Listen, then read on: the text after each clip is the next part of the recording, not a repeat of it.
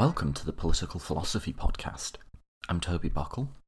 So, a few quick announcements before we get to today's episode. Firstly, I'm very excited to announce that the podcast is no longer a solo project. I've just hired, thanks to the generous support of Patreons, I've just been able to hire a paid intern. His name's Cameron, and he's going to be joining me to help continue bringing you great content. He's going to be working with me on guest research, design, and we're going to be creating a store with some merchandise for the podcast over maybe the next month or so. So I added a section to the website with Cameron's bio on it under the About section, so please do go check that out. Next up, I owe all of you an episode. So I didn't get an episode out last week. I thought I was going to be able to get the fourth part of Ideologies of the Ancients out, and I didn't find the time that I thought I would have for it. And these like bigger episodes of solo series are like dozens of hours of work, which I love doing, but I just thought I'd find the time, and I didn't. So I'm going to get this episode out this week, which is what I always had scheduled, and then hopefully over the next few days, but at some point, essentially, I owe you that fourth part of Ideologies of the Ancients, and I'll just release it when it's done, and when I'm happy with it. So that's coming up. Talking about other content, I was recently on Ian Dunt's new podcast, The Bunker. I talked about the politics of the COVID crisis, which I think I'm probably not going to cover on this podcast. So if you want to hear my thoughts on that, please do go ahead and check that out.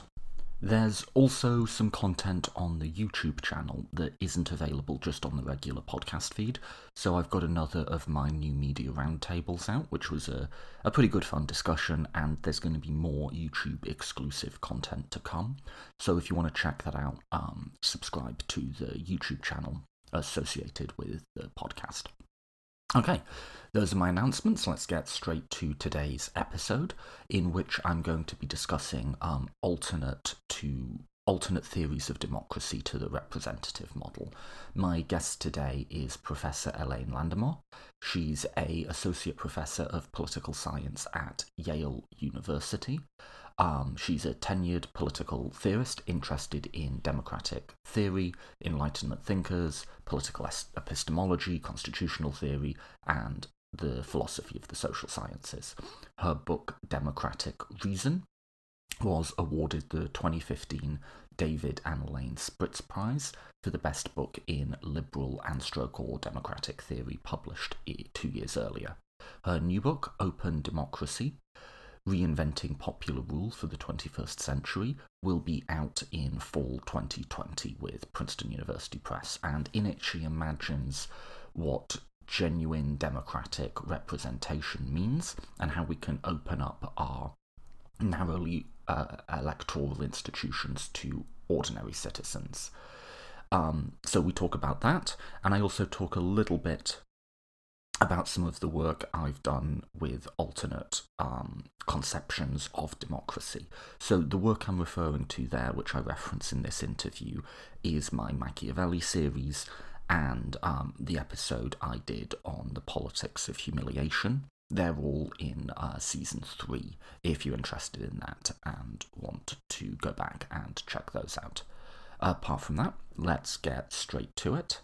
It is my absolute pleasure to bring you my conversation with Professor Elaine Landemore.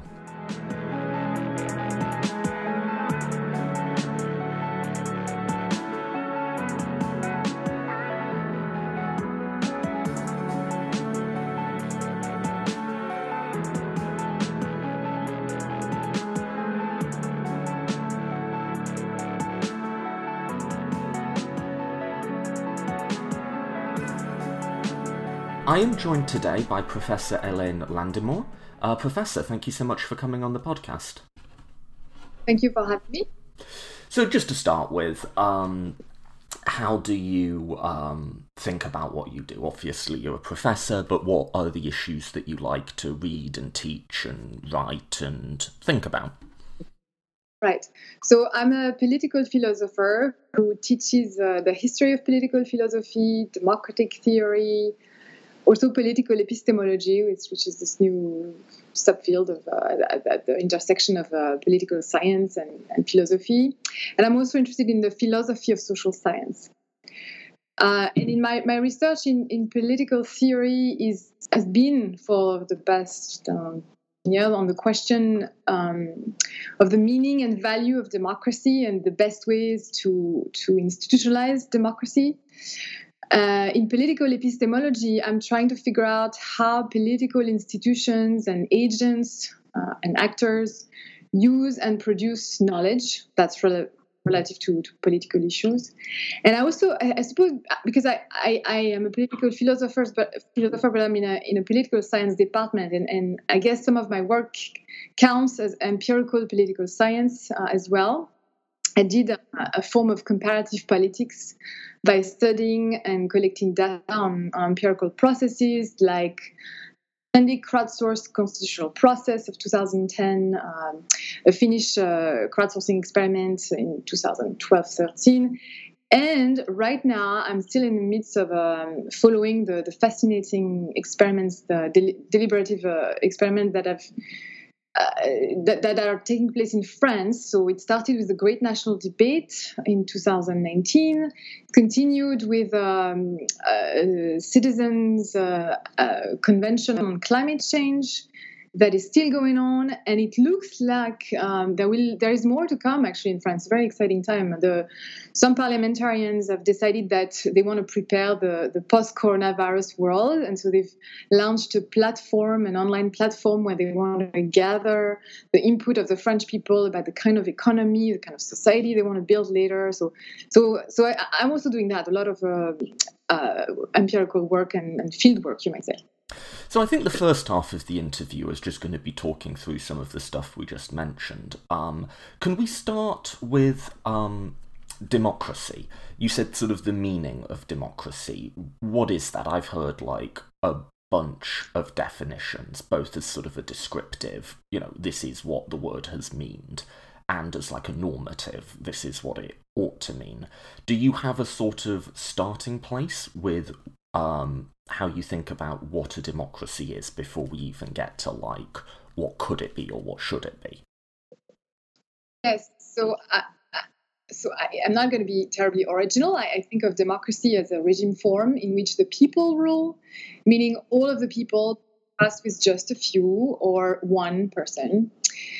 And once you've said that, so you it's only the beginning, and I think once you've said very basic thing, you can approach democracy in two ways, as a way of life in a Deweyian sense. So John Dewey had this holistic comprehension of what democracy meant. It's a very expansive meaning. A vision of democracy like that includes a theory of the good life, a set of ethical guidelines for living well together. So it has the institutional dimension, but it also has the moral, economic, psychological dimensions. And for example, it would include a theory of civic virtue and not just the mechanism of decision making. But you can also approach democracy in another way, a much narrower, practical way, where you define it as a tool, a set of decision procedures or a method for reaching collective decisions about the common good. And if you approach it that way, then its characteristic compared to non-democratic decision procedures is that it's inclusive and egalitarian, again, by contrast with systems that are exclusionary and egalitarian, like an oligarchy or a monarchy or an autocracy. And in that approach, you bracket the ethical, economic, social, and psychological conditions because it's something that you hope already exists or maybe generated ultimately by those procedures. And I think both approaches are valid and needed and, in fact, complementary. In my work so far, I have tended to approach democracy the second way, as a tool and a set of decision procedures that focused on the narrower meaning. But my hope is that at some point I'd like to work my way towards the fuller, more holistic approach to understand how the institutions connect with, the virtues, the psychology, the economy, all these other dimensions. So democracy as a way of life, if you want. One thing I've been really interested in is trying to think outside of my own sort of liberal intuitions and biases to think about, can we think about what a non-liberal democracy that is nonetheless egalitarian, what that might look like? Can we start imagining democracy outside of sort of perhaps the overly narrow constraints of the sort of procedural liberalism which we have today? Would that set you up to talk about your work with open democracy? Well, I kind of resist the sort of idea that my open democracy is illiberal. Absolutely not. I think that I would prefer it for it to be liberal. But what I'm saying is that if you start from the historical construct we call representative democracy, which is, which has been built on historical liberalism, sort of came first, if you want, then you end up with a really constrained definition of democracy, which in some ways is a lot more oligarchic than truly democratic. So I tend to indeed go back as a more inspiring model in some ways, or at least a model that opens up avenues for fresh thinking, and to go back to classical Athens, because it started from an idea of equal power, equal right to speak in public, and more importantly, even for me, equal right to or equal chance to play the role of a representative. And I know we tend to think of classical Athens as a direct form of democracy. In my view, it had a lot of representative elements, including this body called the Council of 500, where you had 500 randomly selected citizens who set the agenda for the demos, for the open assemblies, and that to me seems closer to the ideal of power of the people than what we call a representative democracy, where you only have a small fraction of the population which really has a chance to exercise power, right? And these are the people who have the money, the connections, the charisma to become elected in competitive elections after being, selected through the party system, and that, if you look at it with some you realize that it's not a system in which you and I, and even less so, people with even less capital, social capital, and education, and connections and money, can actually succeed in reaching the center of power. To make it to the American Congress, you have to be a millionaire, you have to be preferably white, you have to. So there's a sense in which systems are too off and still too inegalitarian to truly qualify as democracies, in my view now.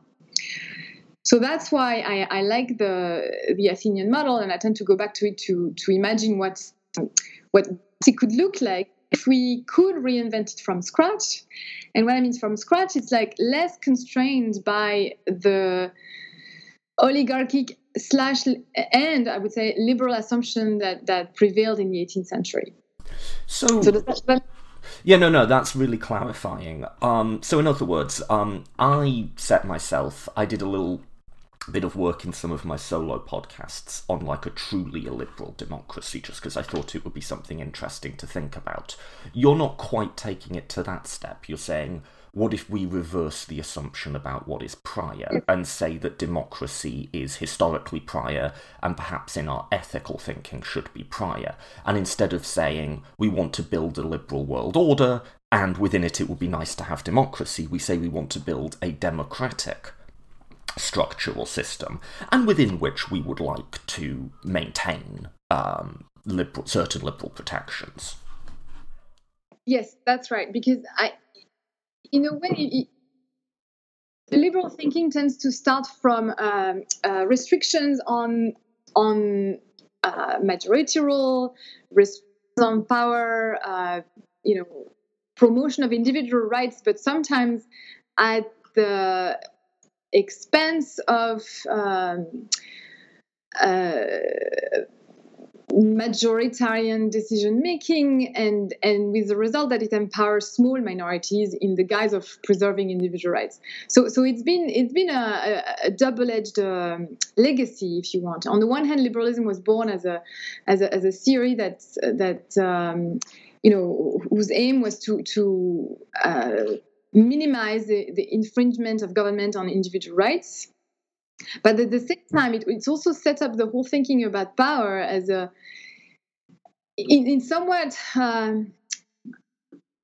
undemocratic. I mean, it's not necessarily undemocratic, but a counter-majoritarian directions. Which, to some degree, if you think that majority rule is a central element of democracy, then it has its problems. So you see it in this fear of the tyranny of the majority that oriented so much the debates around the American Constitution. So my own model is absolutely not illiberal in the sense that I would want to promote an illiberal democracy. Absolutely not. I think that, but my goal is to generate some of the good aspects of liberalism endogenously, if at all possible, because this might not be entirely possible, but from within a democratic setup or framework first, and only constrain democracy as it becomes apparent that it's going to make mistakes and violate rights. And so and I'm not saying that empirically, I'm saying that logically in my head as I'm constructing a model. I'm trying to see how far can we go with a democratic model before we have to start turning the screws and constraining the majoritarian will and preventing people from deliberating about everything before we decide to exclude some people because they're too racist or to this or to that. So I just want to try to see what a pure model of democracy looks like before it becomes so undesirable that we need to sort of constrain it with a liberal or constitutional apparatus of sorts. Whereas we tend to look at it the other way. We first build all the safeguards, and then if there's any room left, we authorize popular rule. And I just think that it's interesting to think the other way around. Right, so it's a question about what's prior. I mean, I'll make one final point before we move on to the empirical stuff, which is we've been talking about the potential tensions between liberalism and democracy. I think there's also the third piece, which is capitalism and the logic of capital. So when we talk about rights, we have to be aware of the interaction of liberalism and capitalism. So the phrase tyranny of the majority doesn't come from the idea that, like, the majority white people are going to oppress black people, because a lot of the people at the founding of the Republic were fine with that. In James Madison's words, the function of our government should be to protect the minority of the opulent against the majority.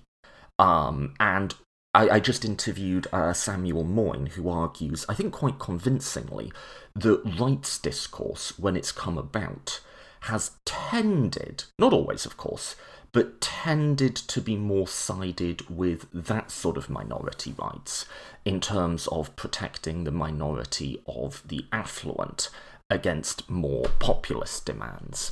And so I think there's that other element with rights you have to look at, just like empirically, is it's not just about the interaction of liberal appeals to individual rights versus democratic appeals to popular sovereignty or whatever. There's that third piece, which is the logic of capitalism, which you have to play into your story as well when you look at how these questions of tyranny of the majority and rights have been utilised in actual political discourse. Yes, that's right. So and it's interesting to see so I'm interested in questions of democracy in the workplace or democratic firms, and I've looked at the parallel between the discourse about who has a right to vote in a country versus who has a right to a say in a company. And it's strikingly similar, actually. And I agree with someone's description that the ideology of rights, it was, part of protecting the sanctity of human, body integrity and liberty from the government. It was also about securing the protection of property through the state, actually.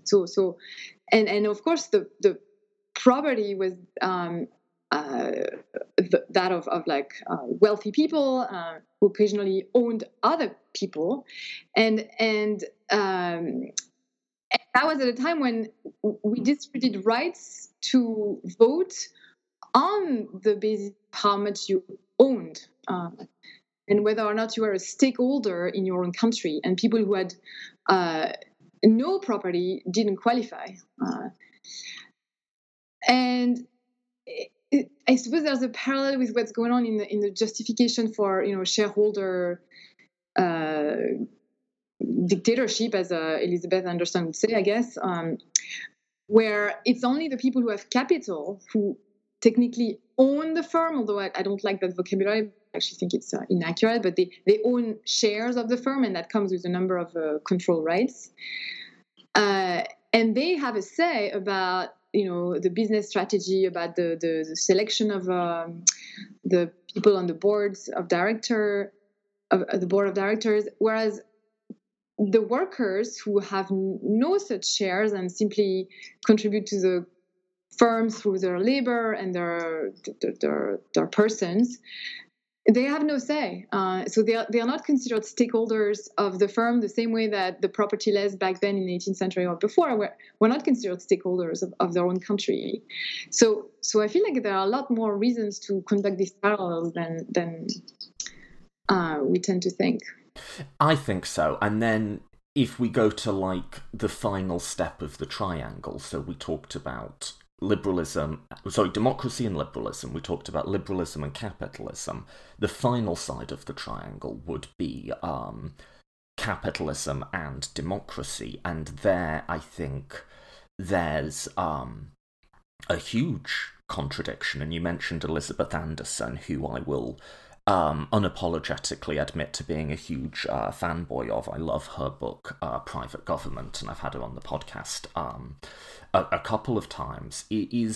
There's an obvious contradiction between the idea of power being, let's even just be quite mild about it and say power being in some sense responsive to those who it's exercised over, and the way that the majority of institutions are actually structured in a contemporary capitalist economy. There's nothing we can do to influence or challenge, not really, the power of Bill Gates or Jeff Bezos or someone like that.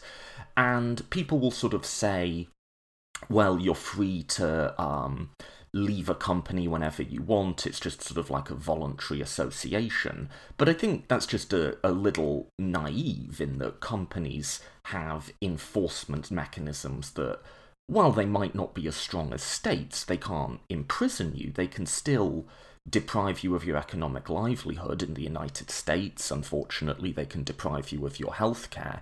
And so this idea that it's just a voluntary association, I think, ignores the really quite strong enforcement mechanisms those institutions have, and ignores the operation of power within them. And I think there's an obvious contradiction there, that even if the average person wouldn't express it in exactly those terms, they feel quite keenly, and they don't like, and I think are quite upset by, frankly.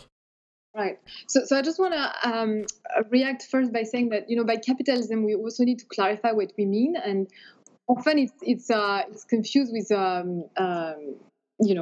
the existence of free markets. And I don't think that's the same thing. I think free markets are one thing. In general, I think it's a good thing. But capitalism is to me, much more about who owns the means of production. And so in capitalism, it's people who invest capital and have shares of firms, and we give them all the property rights system gives them all the power. And it might have been fine. It can be fine under some very specific circumstances. Maybe the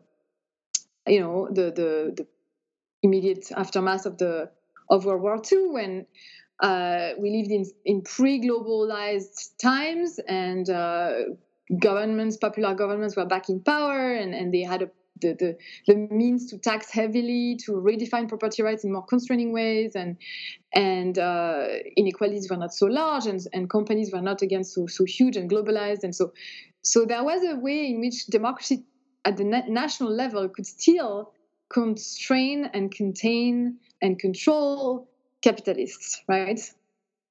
It's like a small window of that the Piketty also documents, where the tendency of the global tendency of inequalities to rise was reversed. But the problem is, like, now we live in an age where these conditions don't exist anymore, and so we're seeing the conflict between rule, or not rule, but a system that is meant to benefit private ownership of the means of production and capital owners, the tension with democracy, because democracy operates at the national level so far, and capitalism operates at the global level, and it's escaping all the constraints that were put in place at some point in history, but are now completely non-operational anymore. So that's why we need to reinvent. Because you could say, look, it's fine to have capitalism if you have strong unions, and if you have heavily, regulated markets, and a state that can interfere and ensure a safety net for people who lose their jobs, and maybe there's universal healthcare, so people are not dependent on the healthcare provided by the companies, or maybe there's a universal basic income, and then all of that is fine, and capitalism is may be desirable form of organization of the economy, but all of these things are non-existent. So we're going back to the age of the robber barons, and anything's possible, and you really see the difference between. I mean, there's still some margin for improvement, and you see it in the difference between the way European countries are reacting to this coronavirus crisis versus the US. So in France, for example, the government has decided to basically pay for everything. I mean, they're gonna they've asked employers to keep their employees on the payrolls, and they're just gonna subsidize the companies until I guess they're renting hotel rooms that they can be used for coronavirus patients or nurses who need a place to stay between shifts. I mean, so hugely interventionist way of dealing with it. And in the US, it's like, well, firms are firing en masse, and the federal state is only picking up part of the tab and not that much. So there are different kinds of capitalism, and there are different ways of trying to control it. And it's just that we're in a... So far, the trend was towards less and less control and less compatibility with truly democratic control. Yeah, so I think that's such a great point, and I'm just going to make a couple of points to build on that, and then feel free to take me up on any of them, or we can move on to the next bit. But I think you could separate out at least two sort of conceptions of capitalism. One we could just call currently existing capitalism, which would probably be very well typified in the US, a kind of big corporate consolidation capitalism. And the other, I guess you could call a kind of early idealized capitalism, the capitalism of sort of the Walrasian equilibrium and perfect competition, in which you have big, open, free marketplaces, many buyers, many sellers, highly decentralized power. And I'm not a pure communist. There's some people who say anything to do with markets is evil, whereas I actually think that quite primitive, shall we say, or just traditional maybe, conception of capitalism is, at least on its own merits, quite attractive and could be compatible with the sorts of values that both the liberal and the Democrat want to promote. Because I think it's in Adam Smith where he talks about markets as a tool of democratic freedom. And he says, I'm paraphrasing here, but if you have the choice between many masters, you have no master. And so that's quite a Republican conception of freedom. It's also a tool of quite a sort of liberal conception of freedom, as freedom as autonomy. If you have truly open markets where anyone can go and start a business and anyone can go and buy for anyone, that furthers the sort of individuality and autonomy and development in a sort of John Stuart Mill sense of the individual. So that vision of capitalism, I think, could be made compatible with both the values of democracy and the values of liberalism. I think there's a good argument that the sort of currently existing capitalism probably can't be made compatible with either, because on the democratic front, as we've discussed, you have incredible concentrations of power with really no ability to challenge them. And even on the liberal front, when you look at individual autonomy and choice-making, these are very heavily curtailed by being in an economy where you have to do a specific job to survive, you have to do exactly what you're told, and if you query any order, you can be fired on the spot. So there's that distinction, and I think, to track it back to the thing you said at the beginning, it would be a question for me of what is prior. So I think you could have a good debate, and it's a question I'm very interested in, of what should be prior, liberalism or democracy. And I could see arguments on both sides of that, but I think definitely both of them should be prior to capitalism. And unfortunately, in a lot of contemporary right-wing discourse in the United States, we've got to the place where the logic of the market is prior, and whatever the market, in big scare quotes, does, that's something that liberalism and democracy have to work within. And I think Marx had it exactly right when he said the phantoms of their minds have got out of their hands.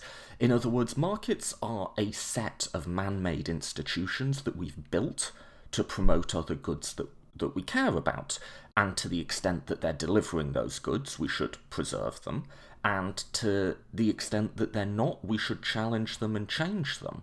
But instead of seeing them as instrumental, we've gone to seeing them as intrinsic, as inherently justified, in a way that I think is destructive of both the sort of democratic freedom to make collective decisions and the sort of liberal freedom to lead your own life. I'll pause there. Yeah, no, well, there's a lot there. Yeah, sure. So let me react to a few things. One, again, I think the definition of capitalism, it's endlessly controversial, in fact. But for me, I don't think I would associate capitalism with free markets only. I think you can have socialism with free markets. You can have, free markets are one thing. And then the question is, who owns the meat of production and who's favored in a system of property rights? I think that's more how as I see it. So, and about the priority of capitalism over democracy or liberalism, it goes back to a fundamental disagreement I've had many times with libertarian thinkers, where they want to naturalize property rights. They tend to naturalize rights the way they naturalize markets. So markets already existed, and it's a sort of a mythical, fictional origin story where markets are prior to everything and everything goes well, and then the state comes in and ruins things. When in fact, I think it's maybe they're co-evil, as Habermas would say, of democracy and liberalism, or democracy and rights. But it's more the other way around, that you create markets through state institutions, through legal systems that need to be theorized, constructed, maintained, and all of that takes a centralized sort of entity that looks a lot like a state, and or a central bureaucracy of some kind. And then the question is, well, okay, but who controls And that's where democracy becomes the very important question. And all of that to say that I think we should stop naturalizing, sacralizing property rights and be open to the possibility that for every society and every century and every set of existing conditions, there's probably an optimal definition of property rights. And right now, we don't have the optimal one. We've defined property rights in such a way that they overly benefit a subset of agents in the markets, which are capital owners, and they're destroying democracy as a result. They're destroying the conditions for human flourishing, and we need to revisit that. But the problem is, like, the minute you start naturalizing rights, and then it becomes impossible to question their definition and to change, to evolve the system. Yeah, so there's two ways. I feel like we've gone down this road, but it's an interesting road. There's two ways in which I find the libertarian claim really implausible. One is it's historically implausible. Markets were a creation of the state, right? That seems a fairly incontrovertible historic. There weren't markets in the state of nature, if there ever was such a thing, right? And of course, like you say, what property rights has meant has varied wildly throughout history and different civilizations and cultures and so on. I actually think the libertarians' claim is even more implausible than that, though, because they're not just committed to asserting a freestanding deantic constraint on interfering with property. They're committed to asserting that that freestanding deantic constraint overrides any other freestanding deantic constraint. So there's, even if we take a fairly deontological view of rights as, I'll take Cecile Fabre. She says rights are recognition of fundamental interests. Well, okay, so maybe property's a fundamental interest, but so is welfare, so is security, so are a lot of things, and those fundamental interests will sometimes conflict, so you're going to need sorting and balancing mechanisms between them. And the libertarians committed to not just saying that property rights exist as a freestanding constraint, but they override any other conceivable freestanding deantic constraint. And I've never heard a remotely... So even I'll grant you this natural rights thing, which I probably shouldn't grant you, but even granting you that, I don't get what conceivable argument or set of arguments could justify prioritising these property right claims over any other set of rights claims. I mean, I know Nozick has his sort of self-ownership argument, but I think that fails, and it obviously fails. So overall, I'm sort of left intellectually mystified by the libertarian conclusion. Yes, no, I agree. And in fact, we're so used to what is. It's always very hard to envision how it could be otherwise. But a very good historical example of how we've come to reshuffle and redefine what we mean by property rights is the example of Germany after World War II with this Determination Act, where they decided to shift power from capital to labor, basically, or at least they decided that by law, there was a say on the board of directors of those companies, of the German companies, and they de facto created equal representation on the supervisory board of directors, and that was in violation of what we think is a natural right for capital owners to call the shots in the companies they supposedly own. But they in fact, it's a vocabulary we should stop using. Actually, they don't own the company; they own shares that come with certain rights and often voting rights. And this is something that as a society we can decide to define differently. We can decide that capital owners have a right to a dividend, and that's it. And they could have no say on the governance of the firm. And we could decide that labor, in virtue of the interest they have in their jobs and the company that they may have developed over decades, should have a say, even if they don't own any shares in the company. So we another thing that I find often very confusing in those conversations is that we confuse the question of governance of the firm and the question of ownership of the firm, right? And there are multiple ways to look at this. I mean, you could have ownership by the workers, or you could have ownership by the state, or you could have shared sort of system where there are capital owners among the capital investors and among the labor investors. But the governance structure could also be across all those differences in ownership very different. It could be based on the classic investor rule, or it could be based on a German model of Mitbestimmung, or it could be based on what my colleague and occasional co-author Isabel Ferraz proposes as economic bicameralism, where you have, on the model of what happened for states, a chamber for capital and a chamber for labor.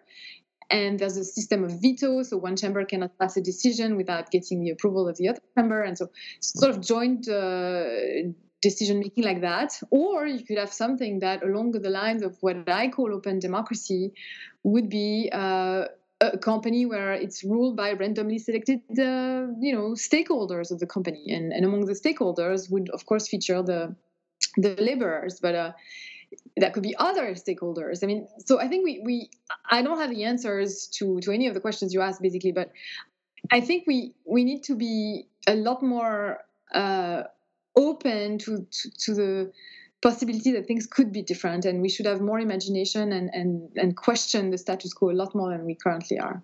And I'm worried that after this crisis of the COVID-19, everything will go back to normal, and when in fact we have a chance here to measure I mean, we already had a chance in 2008 for unfortunately, and it's not like anything changed, but like you see, nurses and doctors at the forefront of this crisis. They're risking their lives on a daily basis, and they are paid a lot less than all these, not to be too populist about it, but all these investment bankers and CEOs who are paid fortunes, but are going to like fire workers from their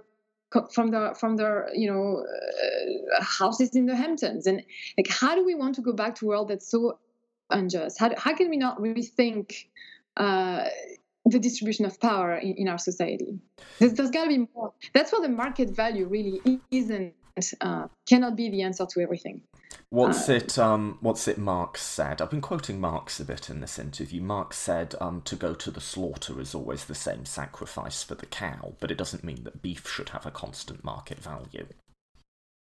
The idea being that the effort you put in to the economy and the goods you produce, there's no logical reason that should have a correlation with what the price that we reward that particular labour for is. Exactly. What's the same that Smith said about diamond and water, right? What's more useful and yet what has more value in the market? That's not correlated at all. It's inversely correlated, if anything. And so the problem for me is that I just don't see how we're going to... Well, we can, if you want, like, given that you have globalized capital fluxes and only democratic control at the local level, we cannot solve it through democracy if we continue to have a globalized world. So it could be that after the COVID-19 crisis, we actually retreat, all of these countries retreat into within their frontiers, and we can recuperate some democratic control at that level, like the way I suppose the UK was hoping to do with Brexit. Or it could be, and I think I don't know if it's feasible, and it's probably a very brittle and dangerous solution, and I'm not sure it's doable, but we could go towards a more integrated world where there's a more unified democratic governance at the global level, and we would recuperate some control over capitalism and market forces there. These are possible paths, and I just don't know. I mean, I think there are some things that we can do that would, if not get us quite to where we might want to be, would be meaningful improvements in terms of both individual and collective autonomy of workers, within the sort of current integrated nation-state model. So just in the US context, I'm thinking, if nothing else, I would like to see unions strong again. If nothing else, I would like to see some sorts of checks on the level of inequality we have. If nothing else, I would like to see a sort of antitrust legal regime that we have had in the United States in history that sort of checks or breaks up or manages the power of the largest firms. That might not be quite to a full democratic vision, but it would still be a meaningful improvement over what we have now. My problem comes in that I don't see how we get to even that more modest vision without a significant rejigging of our political system. Because in America, it's not even as if we don't have open democracy. We don't even do representative democracy very well. Like, the ability of an electoral majority, at least on the federal level, to affect policy outcomes is basically non-existent right now. And I think that then becomes the problem of, what structural things need to change in our politics to make it even possible for us to try and use the power of the state to affect some even modest democratization of our economic structures, No, exactly. So I don't want to be too pessimistic about the US, because it's a country that has, proven surprising over, many years. So it could revert itself and get better again. But you may know this article by Martin Gilens and Benjamin Page from 2014 on testing theories of democracy, and they found out that there's no correlation between majoritarian preferences and policy outcomes once you control for the preferences of the richest 10% of the population in the US. What does that mean? It means that, it's one study, and who knows if many people interpret it differently. But one reading is that we're already in an oligarchy, basically it's ruled by the rich, by the powerful businesses, and so it's not terribly surprising if you think of the power of lobbies, if you look at the makeup of Congress. So if that's the case, you're right. There's not going to be laws passed that make it easier for unions to exist, that curb the power of corporations and protect, laborers. And so that's why I feel like unions, it's a solution from the past. And yes, it worked for a while, but I think it stopped working. And I tend to think that they were never truly democratic to begin with, right? I mean, they were very opaque machines, very undemocratic and non-transparent, and sometimes corrupt in terms of their internal organization. So I'm not sure. I'm not sure it's better than not having unions, for sure, but maybe we could look into, I think a more radical solution for me would be democratization of the governance firm. But that too, how do you get there? I don't know. You need people to organize to create those firms and grow them to a point where they are competitive and attractive, and yet still run along democratic lines by the various stakeholders within them. And in terms of the from here to there question, I really don't have much of an answer. And I agree, it will have to pass. It will have to pass through a re-democratization of our political structures first. Yeah, and I mean, with respect to unions, I do support unions not as an optimal structure. Certainly unions have not been an unalloyed good, but corporations have not been an unallied good. And, unions have been anti-democratic in practice. Corporations are anti-democratic in principle. Unions have been corrupt, but corporate power has had labour organisers killed in recent United States history, and at least when you had both of them, they sort of balanced each other out to a degree. So I'd support them as sort of a realizable solution in a second best world. But the reason we don't have them anymore isn't primarily that people have stopped believing in them, it's that they've been legislated out of existence, which brings you back to the political problem. Just a few quick notes on that, and you can take me up on any of them. The story you describe of rule by the rich is certainly true. I'd add two more elements to it, one of which is racism. So I think it's in that paper you cited. It might have been another one, but I think it's in that one. It's not just that the majority preference doesn't correlate with outcomes. The preference of black voters actually negatively correlates with outcomes in the United States. So if black people want something, it makes us less likely to do it.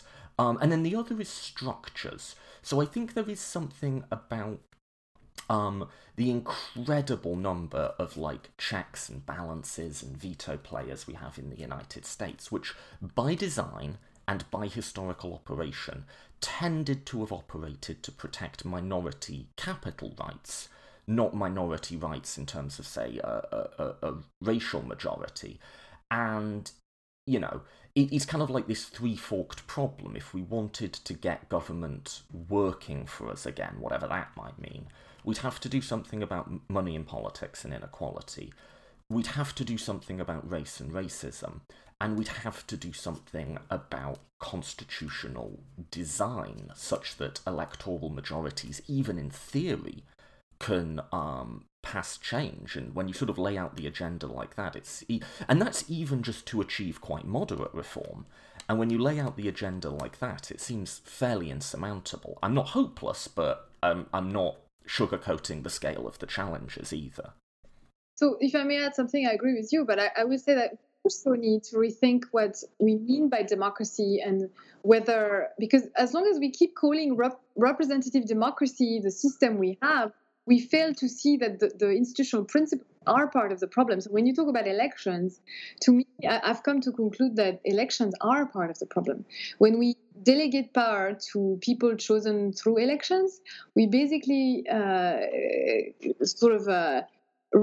reinforce or entrench domination by economic elites. Because, I'm not saying it, Aristotle was saying it, elections are an aristocratic oligarchic selection mechanism.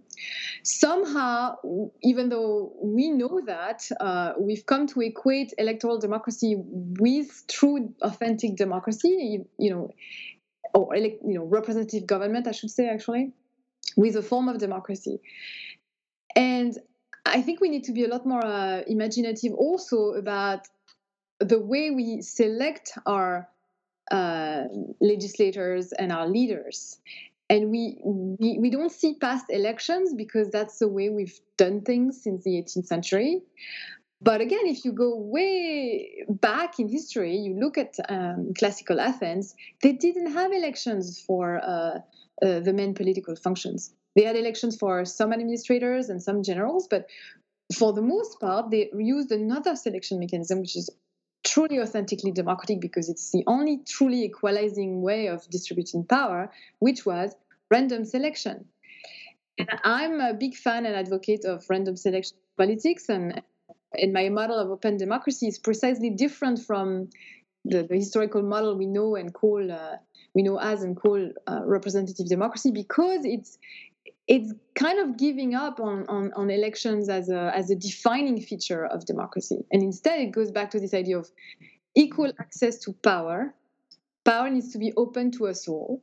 And if we can't rule all at once because we just don't know how to deliberate in the millions, then we need to find a way of distributing power or delegating it temporarily to a subset of us on using a method that's truly egalitarian. And the only one is random selection. So there we go. I just placed my my alternative model. You used the term open democracy. Do you just want to define that for us? Yes, absolutely. So open democracy is a system where power is made as open as possible to all citizens. In contrast with electoral democracy, or representative democracy, if you will, although I think this label is very misleading, where power is truly accessible only to people who can actually win elections. And by definition, this will be a narrow group of people with the right connections, charisma, psychological abilities. And so you end up with a rift between the class of rulers and the mass of ordinary citizens.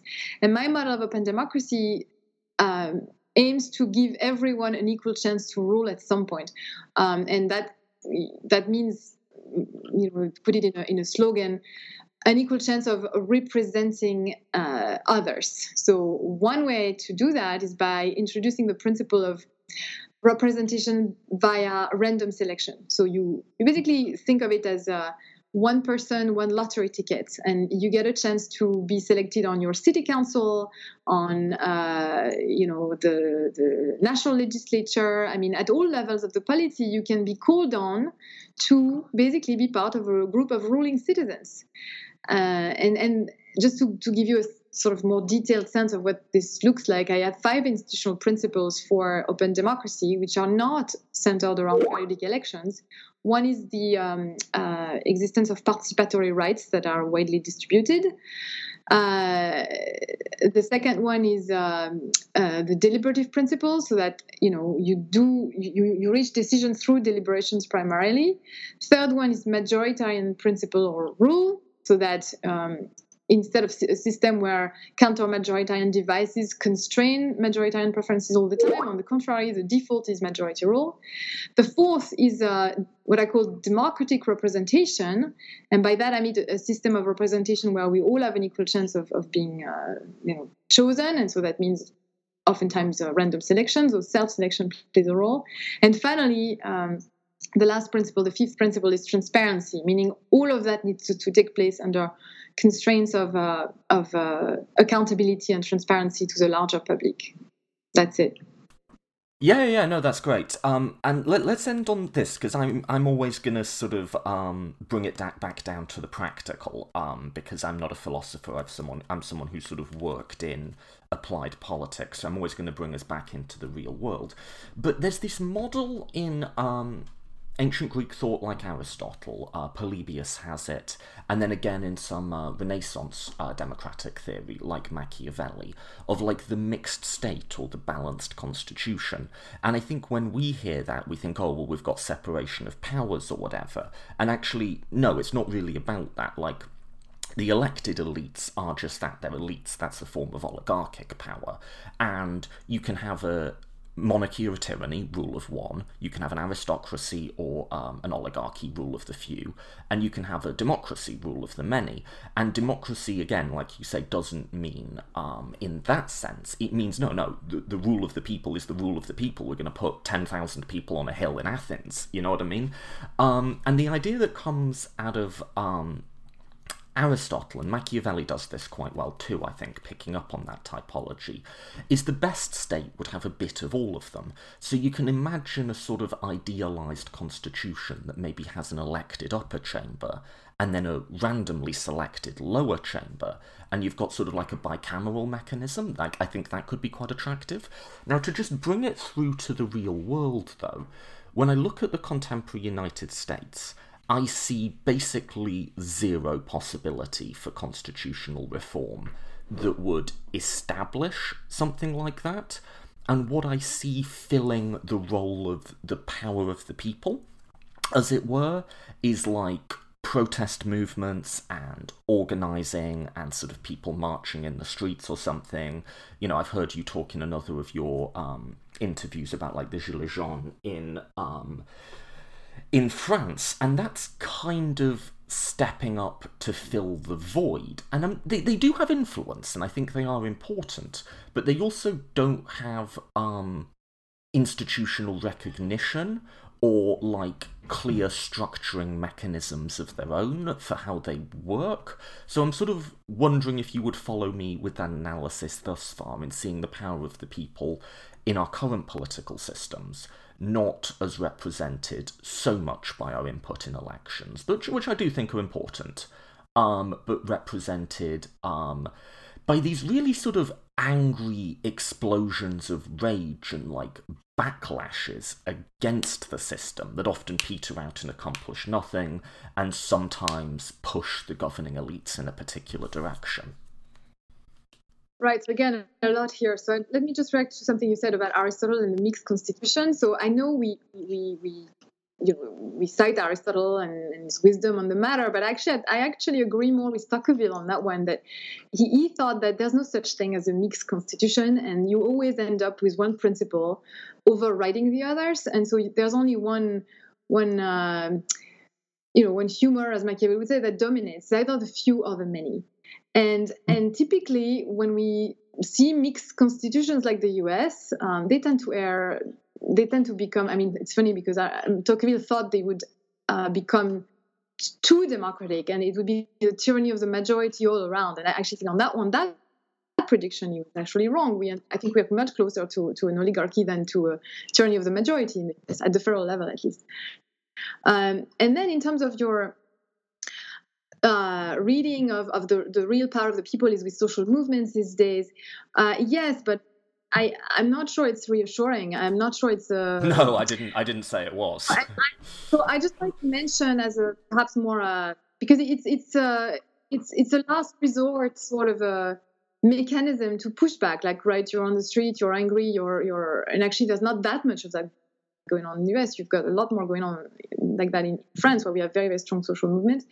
But one example of ways that I think methods through which change could happen, and again, I can't predict the future, I'm not sure, but we've had this Citizens Convention on Climate Change in France since October, and it's 150 randomly selected citizens who have been charged by the executive, by President Macron, to come up with policy proposals and laws about how to basically curb our green gas emissions by 40% of the 1990s levels,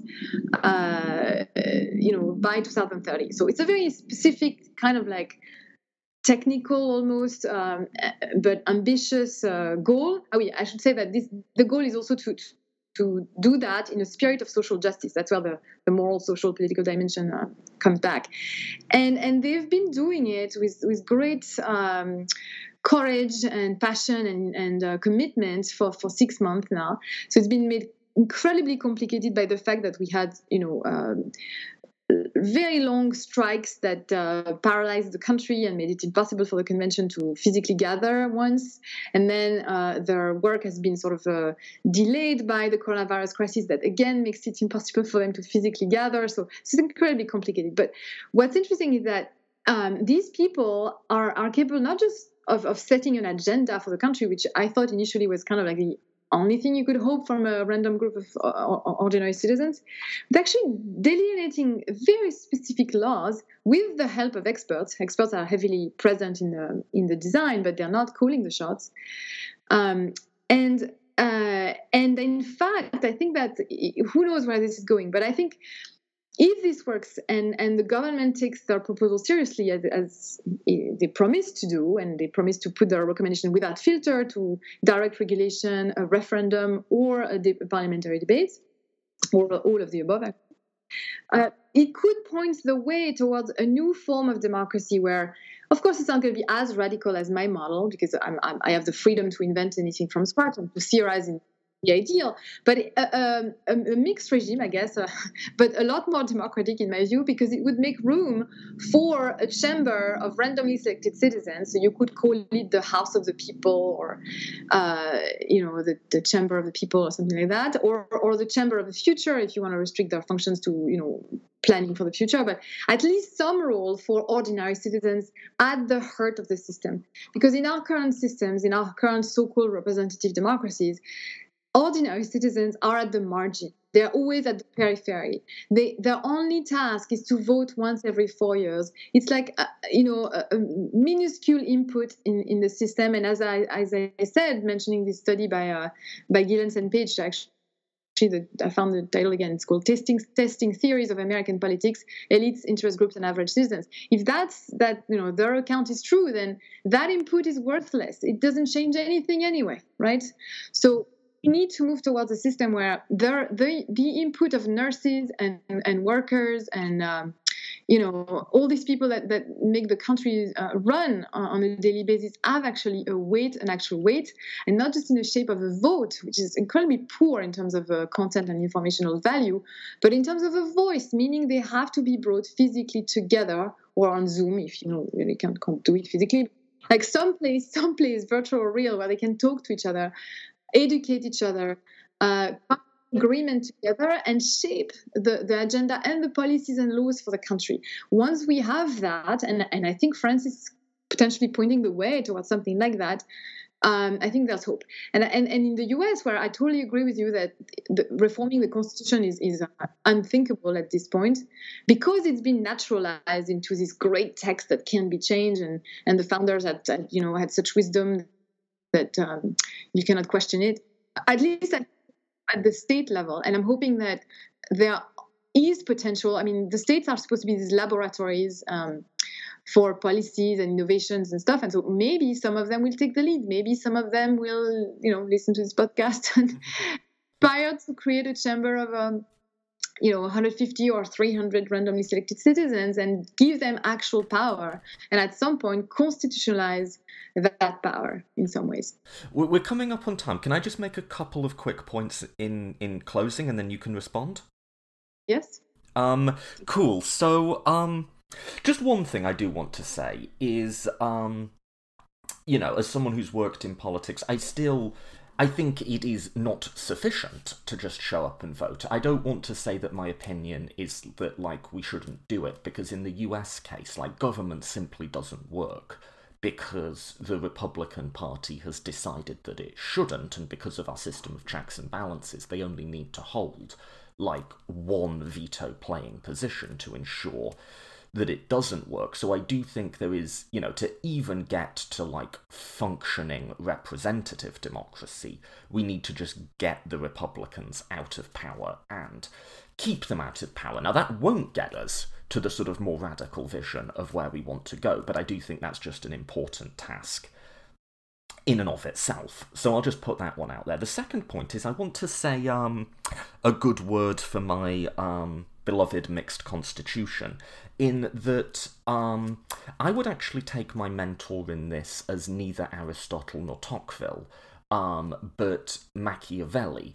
And what Machiavelli doesn't have in his model, which is very intuitive to us, is this sort of liberal capitalist ideal of equilibrium. Or maybe you can see some prototype of that in Aristotle too, but this idea that the different parts will always sort of want to balance each other out. I think Machiavelli would say there will always be the power of elites. There will always be people who, through violence or politics or economics, will accrue power to themselves.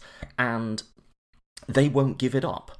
And, it's not surprising that the United States federal government is not particularly interested, or not at all interested, in this sort of open democracy, because that's just how powerful people operate. They're not interested in sharing power. And against that, you'll always get these populist backlashes and uprisings challenging that power. But in the sort of collision of those two forces, what you'll never get is equilibrium. Sometimes those forces will be put down. Sometimes they will become strong enough that the elites have to cede meaningful concessions, and my ultimate model for that in US history would be the civil rights movement, where not everything was gained, but it was enough that a seat at the table was granted, and that Black Americans who had been completely shut out of our political structure were grafted onto it, at least formally. And when you do Machiavelli's History of Florence, he just repeats again and again these stories of popular uprisings, sort of riots we would call them today really, without any equilibrium point, without any higher goal ever being reached, without any sort of grand theory behind it all. It's just the fundamental mechanics of human nature to accrue power, and the powerless to fight back against it. And there's no balance. So in a sense, Tocqueville is right. One element will always sort of end up winning out. But I sort of read recent US history in much more that Machiavellian sense of a sort of process without any grand ordering or equilibrium point of the accrual of power and the backlash against it. And my instinctive, and I think to some degree normative sympathies will always be with those in the backlash. And the question becomes, how do we empower them? How do we do what we can for them? And how do we translate that into real concessions from the power structure? So that might be a bit different to your model, but that's much more how I visualise the balanced constitution, rather than something that's formal and equilibrium seeking, something that's just a natural consequence of the desire of people to gain power and to want to use it to dominate others, and the natural reaction of the dominated to not want to be dominated. I'll pause there. Fantastic. No, it's probably a very accurate empirical description of the reality of politics, but I think it's too almost too cynical for I guess for my taste, or my ability to think, if you want, because it postulates in a way that that's what human nature is. Power after power, and the best we can hope for in politics is a sort of modus vivendi, where we keep the various parties in a temporary equilibrium, but we always have to work on the next thing that will ensure that one side doesn't trample on the other. And I tend to think that makes it impossible to think in terms of deliberative democracy or deliberative politics. Actually, so much more Habermasian. Perhaps ideal theoretical model of vision, where you would hope that you can bring people together in a room, and they come in not as advocates for particular interests, as lobbyists, as strategic voters, but they come in as citizens oriented towards something like the common good. And what they want is for the country to do well, and for nurses to be paid, a decent wage when they are fighting for their patients at the risk of their own lives, and corrupt CEOs who, or even not corrupt, but corrupt, CEOs who just fire workers in times of crisis like that, when they've just been bailed out by the government, are punished. And surely there's at least a small space for that vision of politics or there should be a small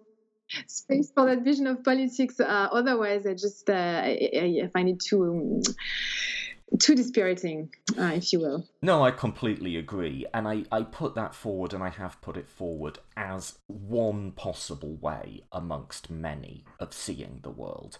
And I agree that it's dispiriting as shit, right? Like, it's not an optimistic vision.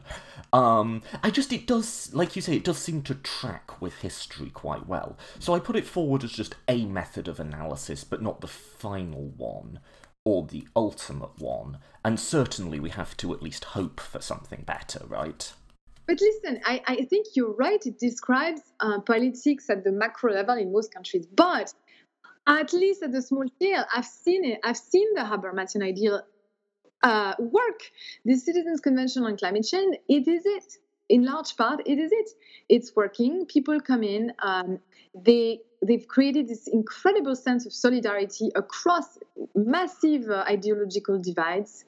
They're a sample of France. So they're basically, as diverse as the larger French population, probably a little less because there are some self-selection bias and all that, but still, so you have people who are extremely conservative, coming in contact with people who are extremely left-wing, and they have to fight to actually not fight it out, argue it out about, do we coerce the French people into renovating their housing so that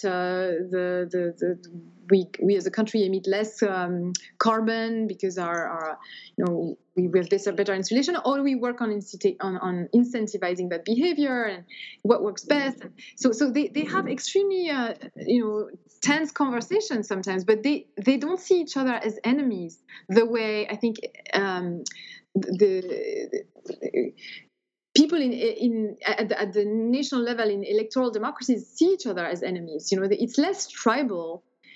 And I think that, so it shows the way towards something different that maybe sounds too good to be true, but I'm telling you, I've seen it with my own eyes. It works. Do you think it would... I'm sorry, we're running way over time. I promise last question. But do you think it would work in the US, where a defining feature of our politics, at least in the last generation or so, has been increasing tribalism? Because even, say, we could get something like this, with partisan identities as strong as they were, would that sort of colour or bias the process? Or perhaps it would be a way of transcending those sorts of partisan divisions? I really don't know. Again, I think it depends on how you bring people together. If you bring them on the basis of party identities and electoral mechanism, it won't work. We already know that. If you do it on the basis of random selection, actually Jim Fishkin at Stanford University was the inventor of deliberative polling, so a system of, it's a model of a citizens' convention that you bring over 2 days with large numbers, like more like 300 to 500 people, and you bring them to deliberate about various issues. What you observe is a convergence. Actually, you depolarize people. So he did that last September, I think in Texas, with 300 randomly selected citizens from all over the US. There was a New York Times profile on that. If you go back to that, if you Google it, and you'll see that the findings are very clear. You have Republicans who become less opposed to the legalization of illegal immigrants. You have left-wing, potentially Bernie Sanders types who become less favorable to a $15 minimum wage at the federal level because they understand the economic implications a lot better. So you see. And I'm not saying it's always good, but but there's a convergence, a consensus, and most importantly, people talk to each other in ways that are respectful. They come to understand all in it together, and as human beings with a partial yet valuable view of the issues and the problems, as opposed to enemies that need to be attacked. I'm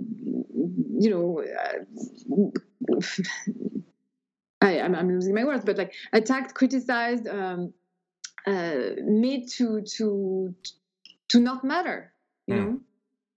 Yeah, and there's something very similar in, like, say, even just something like John Stuart Mill's representative government, where the value of democracy isn't just procedural, it's on educating people, making them feel citizens, making them feel part of a community, making them aware of how their concerns intersect with the concerns of others. When I'm in a good mood, I'm a John Stuart Mill liberal. When I'm in a bad mood, I'm a Machiavelli Republican, I think. Yeah, on one last note of optimism, which is that So the big question is always, will it scale, right? But I can tell you that already there's been actually the OECD calls it a deliberative wave of experiments involving randomly selected citizens, and they all sort of converge toward the same conclusion. It works. And the sort of jewel in the crown of deliberative democrats like me is the Irish process of 2016, 2018. I don't know if you followed this, but they brought together, so basically the question was, what do we do about the criminalization of abortion in our constitution? And the parties were incapable of dealing with the problem because they were aware that, in the 21st century, this was a little bit absurd and medieval. And they thought, well, we can't deal with it because, the party logic makes it impossible. It's the third rail of Irish politics. So what we're going to do is use one of those citizens' assemblies that seem to have worked elsewhere in British Columbia and even in Ireland, because they had done something somewhat similar, though more hybrid, with professional politicians involved in 2012 on gay rights. And they said, okay, a fully randomly selected assembly of 99 citizens are going to debate over several weekends of about whether or not we should decriminalize abortion. So they brought together a random sample. Some of them were, hardcore pro-life advocates. Some of them were pro-choice. And after weeks of deliberation, they did come to a consensus on decriminalizing abortion. They put that to a referendum, and 2/3 of the, I think it was 2/3 or 67%, I don't remember, but a large majority of Irish people voted in favor of decriminalizing abortion. And so it's considered a major success of deliberative democracy. It goes to show it works. So yes, I know. Next objection immediately will be, well, yes, but Ireland is like a small country, 5 million people, and it's very homogeneous. they're all Christian. It's not nearly as diverse as the US, and it's not nearly as complicated as a federal state with multiple, ethnicities and a complicated, legacy of racism, of structural racism, and all that. It's true, but I'm just saying, we're just at the beginning of this, and so I think entertaining a sense of hope is really important, because it's the only way to get the people on board and to get the experiments that need to be tried out. I think first at the local level, at the state level, before we can even envision anything like it at the federal level. But the US is, I always use the metaphor of the boat or the large ship, right? It's just really hard to make it change direction. So countries like Ireland or Iceland, which is another country I studied, they're much smaller and more nimble in a way. They can try things out and fail, and so my hope is that once the work of the Citizens Convention in France concludes, and it concludes successfully, hopefully, it will have at least proven that you can do these deliberative experiments in a large country like France. After all, France it's not the US, certainly, but it's 67 million people. We're the most multicultural country in Europe, I believe, with a large Muslim population. It's just much closer to the US case than Ireland. So if it works in France, then the US can no longer say, that's a social democrat sort of a European dream that will never happen here. And so that's my hope, that eventually this kind of deliberative experiments can be tried out in the US as well, at the large scale. On that note of optimism, should we pause there? Yes, absolutely. That was terrific. Thank you so much. Just before you go, is there, if readers, I know what medium I'm in, if listeners want to look at your work or follow you, where should they go? Do you have a website, Twitter handle, anything like that? Website, which is they can go to my Yale website. It will redirect them to my academia page and my personal website, so I think it's the best. Okay, terrific. You can give them Twitter handle as well. I post a lot about the Citizen Convention. So. Okay, cool. Listen, thank you again for coming on. I really appreciate your time.